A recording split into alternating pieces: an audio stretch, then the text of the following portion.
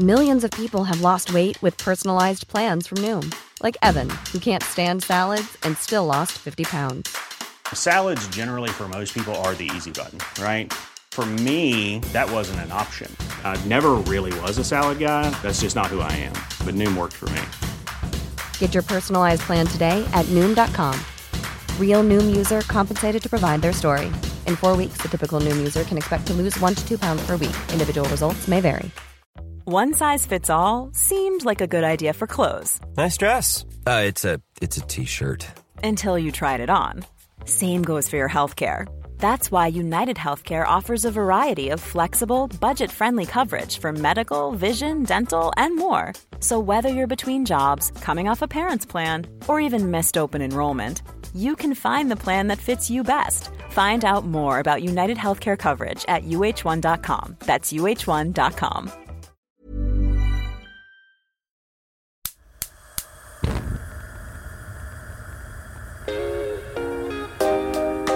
And I still go home and I go into that kitchen and I think, if I'm a clay pot, this is the kiln where I got baked. This is where it all happened. More so than my bedroom, more so than any other place in the house. Food is the excuse and it gets us in there, but then that's where all the molecules bang up against each other. And that's where there's the laughter. There's also some of the most intense arguments, that I was in with my brothers or with my parents. So yeah, it's ground zero, really.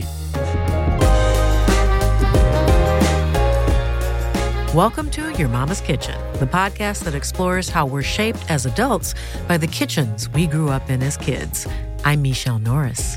Joining me today is the flame-haired funny man Conan O'Brien. You know him from everywhere. The Harvard grad started off his career writing for SNL, and then The Simpsons. He bundled up all that nervous comedic energy and went on to host NBC's Late Night, then The Tonight Show, and then he charted his own path with his own late-night show, Conan, on TBS.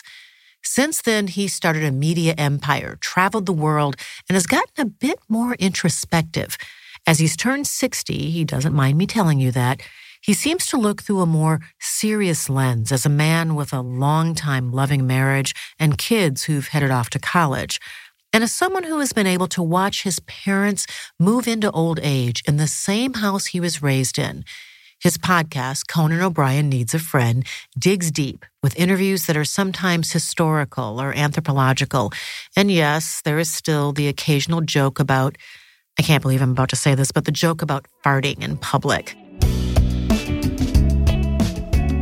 Well, since Conan needs a friend, we decided to invite him to our show so we could turn the table on him, in this case, the kitchen table, to learn more about his great big loud Irish Catholic family, his hardworking maverick of a mother, and how people might not always speak the words I love you, they are nonetheless saying it through food.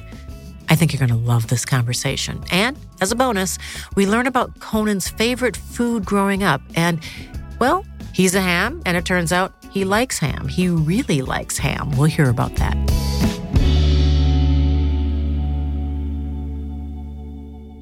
Conan O'Brien, thanks for being with us. Honor to be here. Thanks for having me. I have heard you talk about your mom so many times, your family so many times. It sounds like it was a big, loud, raucous household. So I'm eager to talk to you about your mama's kitchen. Well, I'm not sure my mom's eager for me to talk about her kitchen, but I'm going to go for it anyway. Just to bring your listeners up to speed, I'm one of 6 kids. So my mom had 6 kids, and she went back to work as a lawyer at Ropes and Gray Law Firm. And my father worked at Brigham and Women's Hospital. And our grandmother lived with us, and we had multiple dogs, cats. My brother had parakeets. It was kind of madness in the house. And but the kitchen was a major focus in our home because we love to eat. Now, just a word about your mom, because we're going to talk about what life was like when she went back to work. But she graduated Yale Law School. Yeah. 1956? Is that right? Yeah, I believe that's right. Her story is pretty interesting because my people, both sides of the family, settled in the Worcester area, which is kind of central Massachusetts. And my grandfather, my mom's father, was a policeman. And he was the guy that would direct traffic in downtown Worcester. And he earned, I think, $55 a week. My mother grew up in that environment. Of course, he hadn't been to college. His mom had not been to college. Her mom had not been to college. And so she came from this modest household, and she was very bright and very hardworking, and she got a full scholarship to go to Vassar because, my grandmother, her mother, had grown up during this era of real prejudice against Irish Catholics. And she had once passed Vassar, I think in like a wagon, I'm going to say, like a horse and buggy. And she saw all these ladies dressed in white sitting on a lawn having tea. And she said, "What is that?" And they said, "That's Vassar." And she thought, my daughter's going to Vassar. So my mom went on a full scholarship and did very well. And then she got a full scholarship to go to Yale Law School at a time when it was very rare for women to go to Yale Law School. And she has amazing stories of graduating, excellent law student, graduates Yale Law School in the mid-1950s and goes to work at a law firm. And they go in to meet with clients, and it's time to break for lunch. And they told my mom, this is men's only dining room here at the law firm. And they set up a little card table for her to eat at outside the dining room. Now, today that's a nice lawsuit that we can all retire on. And so my mom really just did a super heroic job of taking care of all of us and also being an estate attorney at this big time law firm. She always knew when our appointments were for different doctors. She had our clothes laid out in the morning when we were little, what we were going to wear. She just took care of everything. And then at a time when it was very uncommon, had this very serious job. She had stayed home for a while, and then she went back to work full-time as a lawyer. And I had read somewhere that she did a very lawyerly thing. She had almost like a deposition with all of you and sat down and said, "What do you think of this?" Yeah, she Mom's did. going back to work. Yeah. I don't think it mattered what we said, but she wanted to at least ask us. It was a little like, I think if we had said, "We don't like it and you're not going," she'd have said, "Okay, well, anyway, I start tomorrow."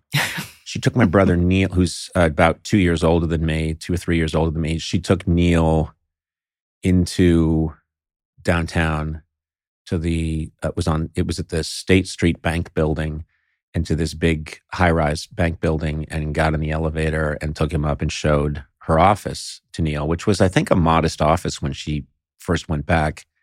And then she worked her way up to partner, and she got a corner office. But Neil said it was like a kid showing you his new bike. She was so proud that she had her office in the law firm, and Neil remembers that very well. Obviously, we were very proud that she was doing that, but I did remember not liking it suddenly that I would come home from fourth grade and she wasn't there, and that stinging a little bit. So your dad did something that was interesting also. He shifted to take up a lot of the workload that I guess was traditionally seen as woman's work, the kind of thing that a mother would do in the home. I wonder, when you look back on that, what you think about your dad stepping in to do something like that. Well, what he did specifically was, there was a bunch of things he didn't step in and do, but what he did, which I thought was remarkable, my dad's a very brilliant man, and he was doing his research, and he ran a laboratory where he studied microbiology and infectious diseases. And my mother has to go back to work, and also she had various health problems at the time. She had a very bad back injury, and they operated, and this is the 1970s, and I think they actually probably made it worse, and she had a bunch of problems like that. And she was in a lot of pain. And there were times when my mom was in the hospital and she just wasn't able to do the traditional Sunday meal, because we would have a Sunday meal, and that was very important. And so my father said, I'm going to step in and do the Sunday meal because that still needs to remain. That's important. That's the time when everybody gets together.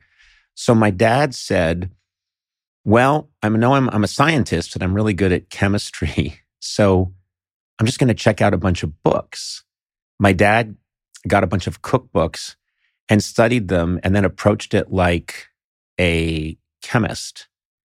And he went and what I remember very clearly is he learned how to make about 2 meals or 3 meals. He'd make a lot of it'd be potatoes and sweet potatoes and, some vegetables, but grilled swordfish when it was in season, grilled steak.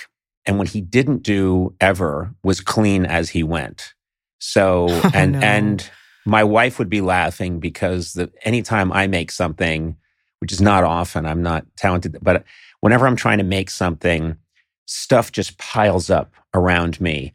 And, there's batter covered bowls and broken eggshells and everything. And my wife is always astonished because she'll say, you can, as you go, while this is simmering, you can clean up that area. And I think I did get that from my dad because when he was done, it looked like there had been an explosion in the room over in the kitchen area. And we'd all finish our meal and he'd say, well, I got to go to the lab. I'll see you suckers later. And so that was up to us to try and when you have 6 kids, you know that it'll be taken care of. Yeah, somebody's got kitchen duty. Yeah, someone. And mysterious. I have the bad reputation in my family among my brothers and sisters as somehow I was very good at looking like I was pitching in with everyone else, but I'd disappear pretty quickly.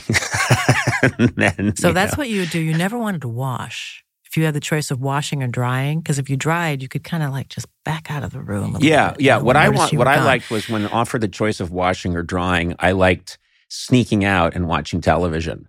And so I had a pretty bad reputation, which I'm still living down to this day. Because if I go home now to Brookline, Massachusetts, and visit my family, if at any point I get up, rinse a dish and put it in the dishwasher, any one of my siblings can say, oh my God, look, Conan's cleaning a plate. And they all explode in laughter. And then you will never live down that No, reputation. I will never live it down. I'm like a guy that, lives in a small town who, robbed the bank when I was 19 and I still live there. And since then I've been a good citizen, but no one will ever, ever forget it. So, yeah. What did that kitchen look like? I can remember it very well. My parents bought this old house. You have to remember at that time, they bought the house in 1962. It was a house from 1902. And it had a kitchen with a big trough sink. And it had heavy black drapes. And I think the house was painted black. I mean, it looked, I think, a little like a haunted house. My parents got it and they didn't have a lot of money, but they started slowly fixing as they went. And the first thing they did was they put down red 1962 linoleum tile on the floor in the kitchen. And that's my biggest memory is this red linoleum tile with kind of a swirly pattern that they put down on the floor. The kitchen, not that big.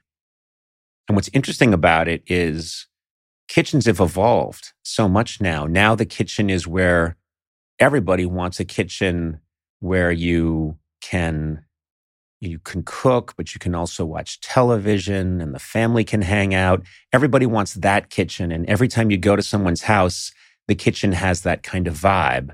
People can it's sit. The heartbeat of the house. Yeah, people can sit and sip a glass of wine and if there's a game on, you can be watching the game while someone's cooking. It's that whole thing. And back then, this was a kitchen that the people who had owned the house were these old women, and they had it was like the cook is in the kitchen taking care of things.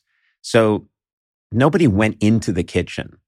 I remember our kitchen, by today's standards, would not be the nice eat-in kitchen of the modern era. And it had an old-fashioned stove in it, and it had an old stone sink where you could, I think with a real wringer on it, if you needed to wring something out.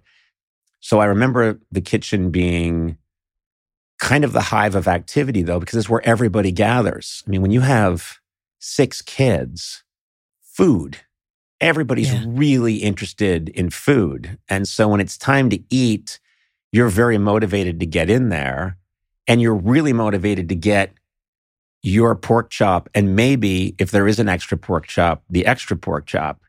And so I eat as a result very quickly. And now I'm a 60-year-old man, and my wife will be in a nice restaurant, and the food will come, and I'm stuffing it in my face. And my wife She's telling you, slow down. You don't have to eat this fast. My wife is always putting her hand on my arm and going, your brother Neil isn't here. Neil isn't here.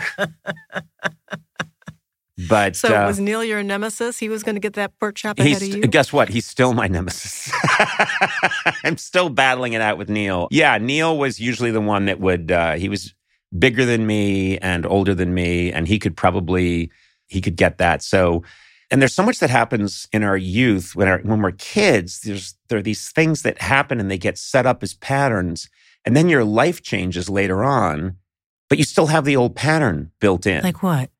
Well, just like that, meaning I've got to eat quickly because someone's going to eat it if I don't eat it. And I better get out of here quickly afterwards in case someone tries to make me clean up. So there are all these behaviors I have where I'm eating fast and dashing out of a room, and people are saying, what are you doing? And it's just these old habits that die hard. But that was a big one. And my mom would make, the big thing I remember is she was, even though she had so much to do and so much pressure, she was in the kitchen making breakfast every morning because, in New England, when you get up in the morning for 9 months of the year, it's dark outside and it's cold. You'd go in the morning and, man, it's Monday and it's February and we live in Boston and it's dark out and I don't want to go to school. And my mom's in the kitchen and she's making enough scrambled eggs for 35 people. And so it was kind of that mass production cooking.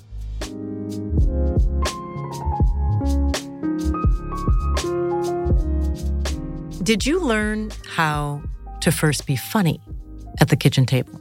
I think you will find that many people in the comedy profession, it all starts at the family meal, because that's the first time where you think about it, it's your first real audience, especially if it's a large family. So that's a good number of people, and you're there, and people are eating, and people are starting to be wise guys. And my mom was very much a straight man, She was very much don't say that. Now sit up straight. No, why would you say that? And what happens is that made me want to be really funny, because the way, if you ever watch an old Marx Brothers movie, Groucho Marx worked off this woman who was a genius named Margaret Dumont. And she was always saying, please, please, please, Groucho, behave yourself, please. And he'd, walk this way. Well, if I can walk that way, and it was a great thing for him to bounce off. He could be really funny because she was so straight. My mom was a little bit like a Margaret Dumont. And that made me want to be really silly to bounce off of that. And also when you're a kid, you very much pay attention to what makes your parents laugh, because you're really trying to, especially I think sometimes fathers, you're looking at the father who's not around as much and seems more remote. You're looking, wait a minute, this guy really laughs when he watches television at night. This guy really laughs at some people on TV. What's he laughing at? And then you figure out, if you can do it and he really laughs, wait a minute, I know how to crack this guy. So that's an early connection that you make, that I made with my dad, specifically, and my mom. And that all happened around that table. All I wanted to do when I was in my high chair is make those two people laugh. And whatever I'm doing now is just an extension of that.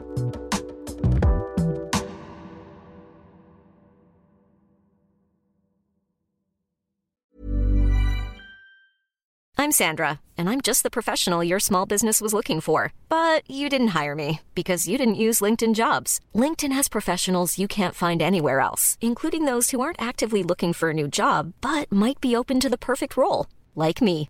In a given month, over 70% of LinkedIn users don't visit other leading job sites. So if you're not looking on LinkedIn, you'll miss out on great candidates like Sandra. Start hiring professionals like a professional. Post your free job on linkedin.com/people today. Mom deserves better than a drugstore card. This Mother's Day, surprise her with a truly special personalized card from Moonpig. Add your favorite photos, a heartfelt message, and we'll even mail it for you the same day, all for just $5. From mom to grandma, we have something to celebrate every mom in your life. Every mom deserves a Moonpig card. Get 50% off your first card at moonpig.com. Moonpig.com.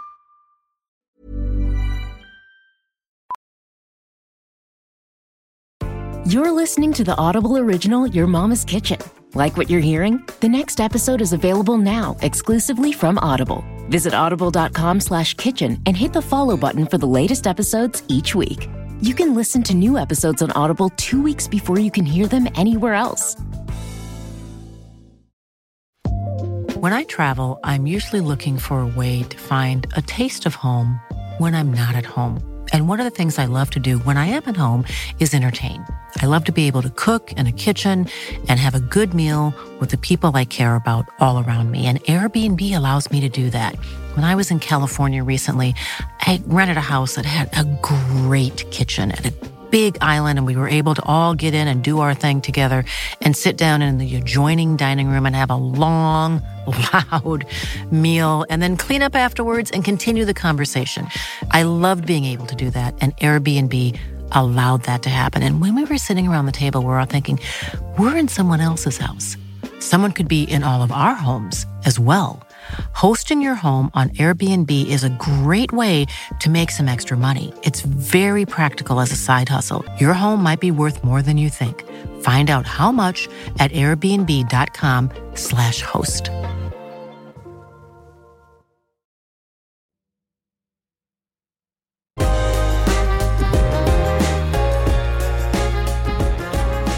You know, our show is called Your Mama's Kitchen. Mm-hmm. And the assumption is that we're going to talk about food, and of course we do. But all kinds of things happen in the kitchen that have nothing to do with what happens at the stove or what you pull out of the refrigerator. Right. It's where, when we talked to Gayle King and Michelle Obama, they both talked about getting their hair done. I bet that's where you probably got your hair cut.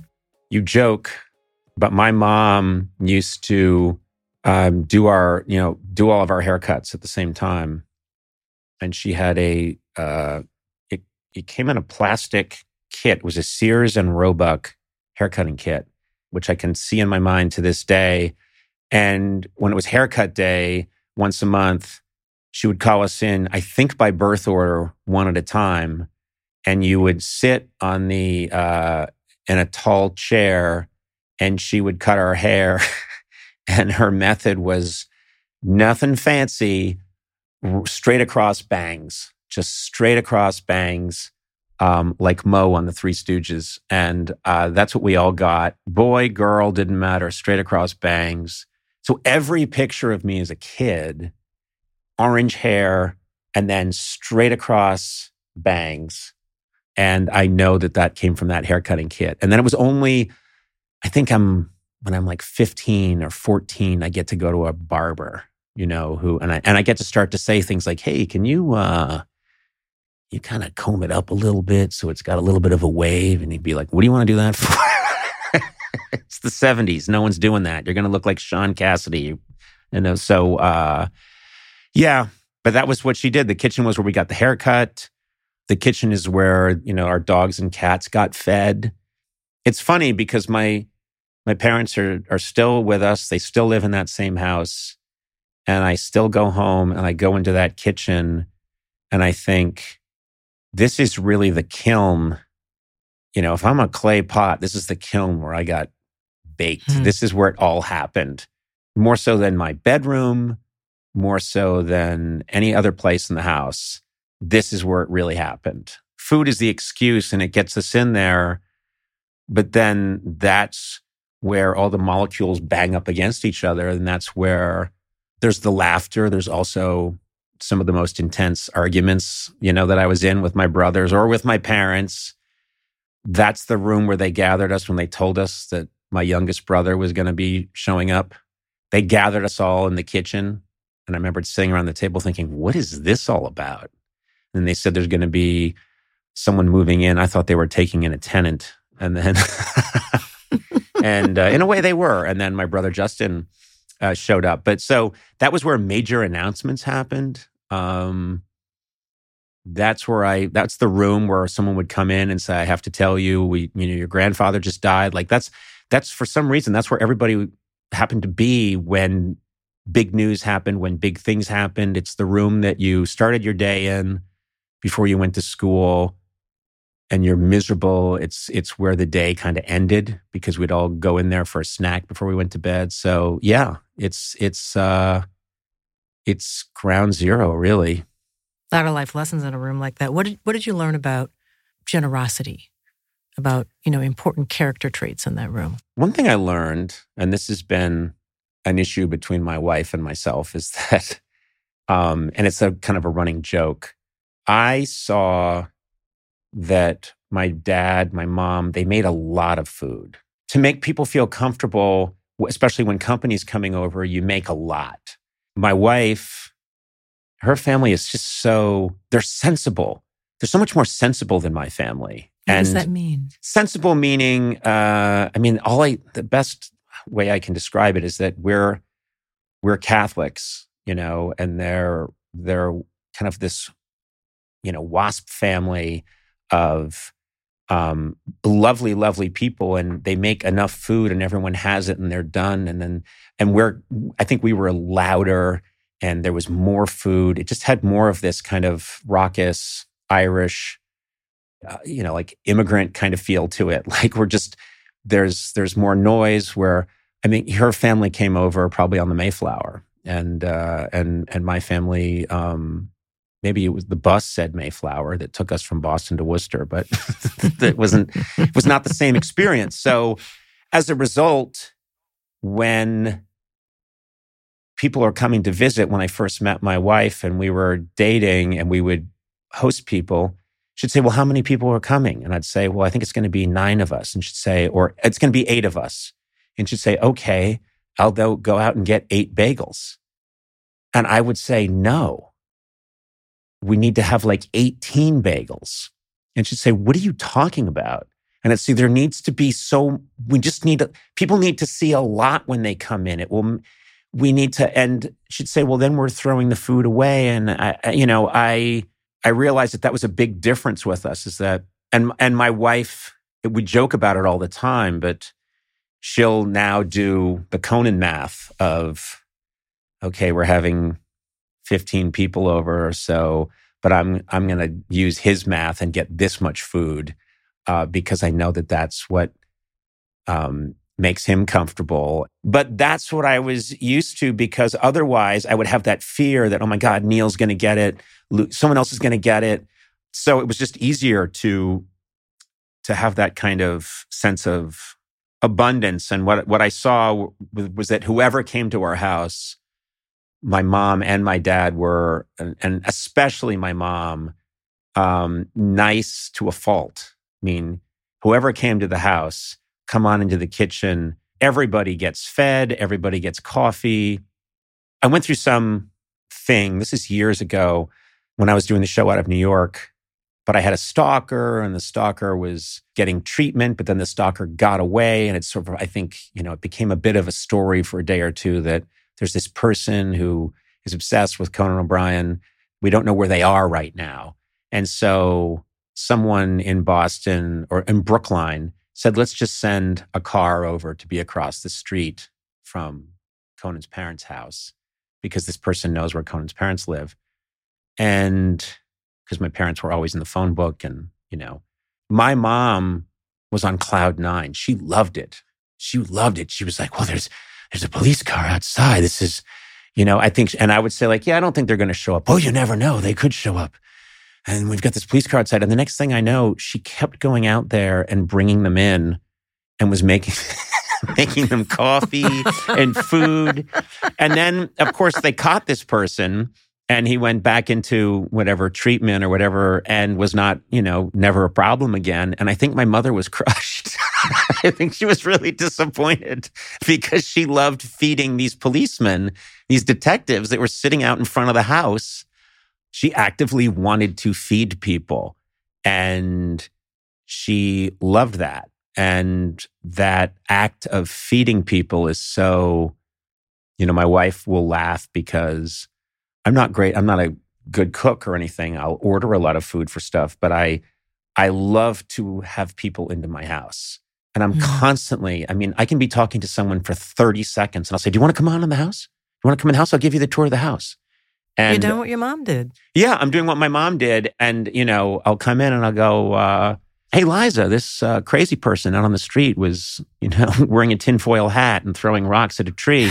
I just want to show him, what we did with our kitchen. Like a bagel? Yeah. You want 9 bagels? 1 bagel. You want 9 bagels? I'll make you a necklace of bagels. And so it was. There's something beautiful about that, though. There really is. That your parents had that radical hospitality. Yes, that's a great word for it. I love that. Radical hospitality. Almost aggressive hospitality. Aggressive, invasive hospitality, yeah. Did they ever experience hunger? Because I ask this because that often happens in places where people didn't have a lot.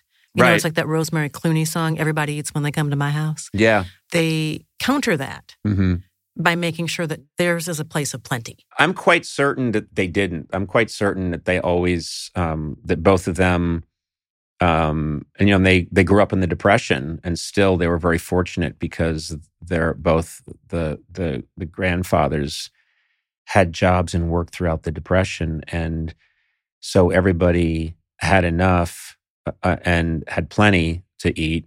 No one went hungry. So I don't think anyone went hungry when either of my parents when they were growing up. But I do think they saw food. It's a culture. Talking about my culture is a culture where we don't naturally say, "I love you. I really care about you. You mean a lot to me." Those words don't come naturally. But what you can do is hand someone a corned beef sandwich that's the size of your head. And and that means the same thing. And I think, because my dad, I grew up in a house where, my dad didn't talk that way. It was just he's a different generation. My mom's comfortable saying, I love you. It's not the language of my father or fathers from that era, but he would rush out into the kitchen and start cooking up a big meal that would take him like 5 hours to make and leave half the house destroyed. But that's his way of doing the same thing. And so I think that culturally that goes across so many different cultures. Food is a way of saying, I literally want to sustain you. You mean a lot to me. I want to enrich you, sustain you. I want you to know that you mean a lot to me. And so that makes sense. And I'm probably, I use the word, I was about to use the word guilty, like I'm guilty of the same thing, but I do like to, feed people. I like to take people to dinner. I like to, have people over and then make sure that there's a lot of food. It's very primal way of letting people know you value them.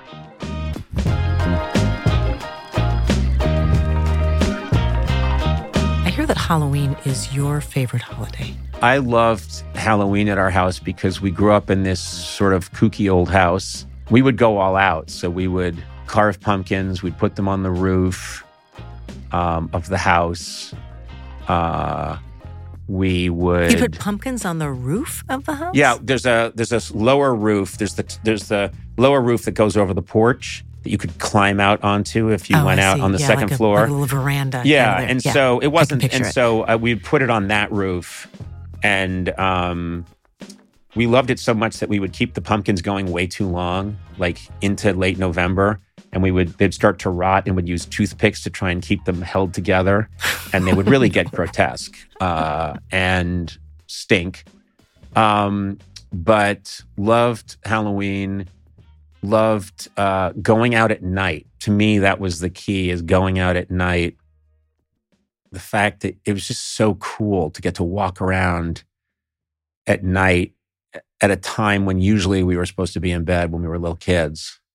And one of my favorite memories is that my brother Luke, the pious good one, he'd always make his costume. The rest of us would, get those plastic masks and the little smock you wear, and I'm Spider-Man and I'm whoever. He would always make his, and they were incredibly elaborate. And I remembered one year there was my parents got a new washing machine and the box was in the basement, and my brother Luke went down into the basement and you could just hear sawing and hammering and all these noises. And then this thing came out of the basement, and he had built this giant robot that he was inside. Little things would come out of different slots, and he was in there working it all, but he couldn't see very well. So I remember us just walking around at night in our neighborhood in Brookline, and you see, there's Spider-Man, there's Batman, there's Wonder Woman, there's a giant refrigerator box, and it's crashing into trees, and bubbles are coming out of it. He had put all this thought and craziness into it, and there was a place where a little arm would come out and get the candy and then retract again. And I think he was suffocating in there. He's probably oxygen deprived. But those are just those are memories that are fantastic now. Think about it. Did you choose your own costumes? We did, although sometimes early on my mom would just go out and get a bunch and sort of, they came in that box and they were pretty cheap, and she'd just hurl it at you. And I remembered one year I was not happy because I think it was the height of Vietnam War, Watergate, all this kind of people questioning, what is America all about? People, and my mom tossed me my costume, and it was Uncle Sam. It was like a mask of Uncle Sam and a big star-spangled smock that you wore that said "Go USA," and it was, it would have been fine during Reagan's. Did you have the big tall hat and everything? Oh yeah, it was plastic. The face melded into the hat, and you wore it. And I remembered vocalizing my displeasure that this isn't cool, man. I look like a narc. And how did you get to be Uncle Sam instead of? It was just random. I honestly just think you have to remember when there are 6 kids, it's just you walk in the door and you've got 6 boxes and you just start chucking boxes at people. So I don't think a lot of thought went into Conan is Uncle Sam. It's just what happened.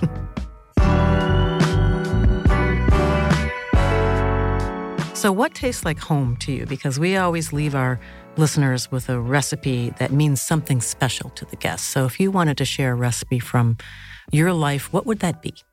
Well, I would say, I don't know that it's a recipe so much, because things were pretty simple when I was, my mom would cook. But what she used to do in the morning is, and again, this is probably not going to meet the standards of, the Surgeon General or anybody in the cardiac health industry.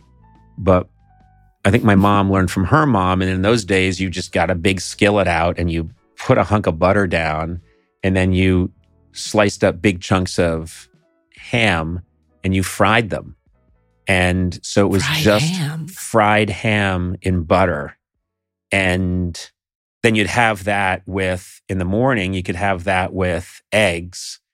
But, to me, if anyone can beat ham frying in butter, I will shake their hand, but I don't think it can be beat. I just think it's such a simple thing. I wish I could say there was one special recipe that if you do this and you do that, but then you add this and add that. And I think, I come from, Irish farmers and stone wall builders. And it's just been passed down over the years that if you can get your hands on some ham and fry it up in some butter, there's nothing better than that. And that's still in my genetic code. to this day. On a day, in a day of skillet. Yeah, in a day where I might go to like a nice sushi restaurant tonight, or I might be invited to some fancy person's home, and they've like, here's, this really fancy meal, and I'm thinking, where's the ham? Why don't we get a hold of a ham? Why don't we steal a ham, hack it up into chunks, not even slices, and fry it in deep butter? That actually sounds delicious. It is delicious. I'll make it for you anytime because an idiot can make dong. it. And Don't say that. I'll show up. Yeah. And I will I will invite you in, and I will fry up some big chunks of ham in butter. And then we will all go to Cedars-Sinai Medical Center and have our cholesterol checked. It has been so much fun talking to you. I've loved talking to you. This is nice. This has actually been... because you've had me thinking about things I haven't thought about in a long time, and really making me go there, or leading me there. So it's nice. I feel like I just got in a time machine and went back to a nice place. So thank you very much for having me. I appreciate it. Oh, thanks for being with us. We were glad we could take Conan O'Brien in the Wayback Machine to learn about his childhood and how he became the unfiltered, introspective, funny man that has kept us laughing for years. In some ways, he's practiced his own version of radical hospitality, welcoming us in his life over all these years, making us laugh and making us think. And isn't it just perfect that the guy who's hammed it up for a living finds that hot, buttered ham sizzling in a skillet is the taste of home? Maybe it's just me, but that was a surprise. I was not expecting that. But I do expect that there might be some hot, buttered ham in my future because I gotta admit, it sounds really good. Sometimes you just want to keep it simple. Make sure and check us out on Instagram to find recipes from all of our conversations, including Conan's hot buttered ham. Thanks for listening to Your Mama's Kitchen. I'm Michelle Norris. See you back here next time.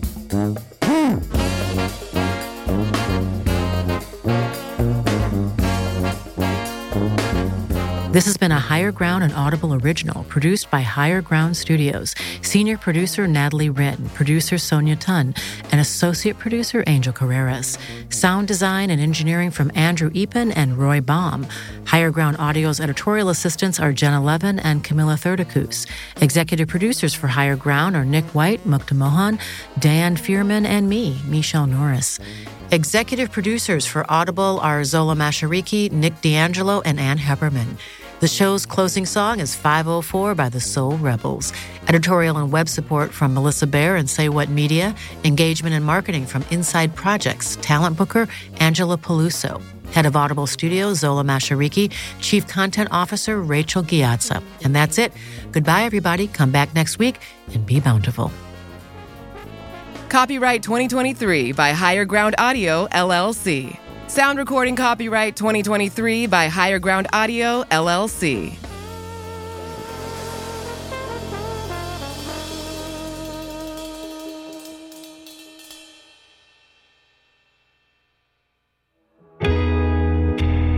Higher Ground. Mom deserves the best, and there's no better place to shop for Mother's Day than Whole Foods Market. They're your destination for unbeatable savings, from premium gifts to show-stopping flowers and irresistible desserts. Start by saving 33% with Prime on all body care and candles. Then get a 15-stem bunch of tulips for just $9.99 each with Prime. Round out Mom's menu with festive rosé, irresistible berry chantilly cake, and more special treats. Come celebrate Mother's Day at Whole Foods Market. Mom deserves better than a drugstore card. This Mother's Day, surprise her with a truly special personalized card from Moonpig. Add your favorite photos, a heartfelt message, and we'll even mail it for you the same day, all for just $5. From mom to grandma, we have something to celebrate every mom in your life. Every mom deserves a Moonpig card. Get 50% off your first card at moonpig.com. Moonpig.com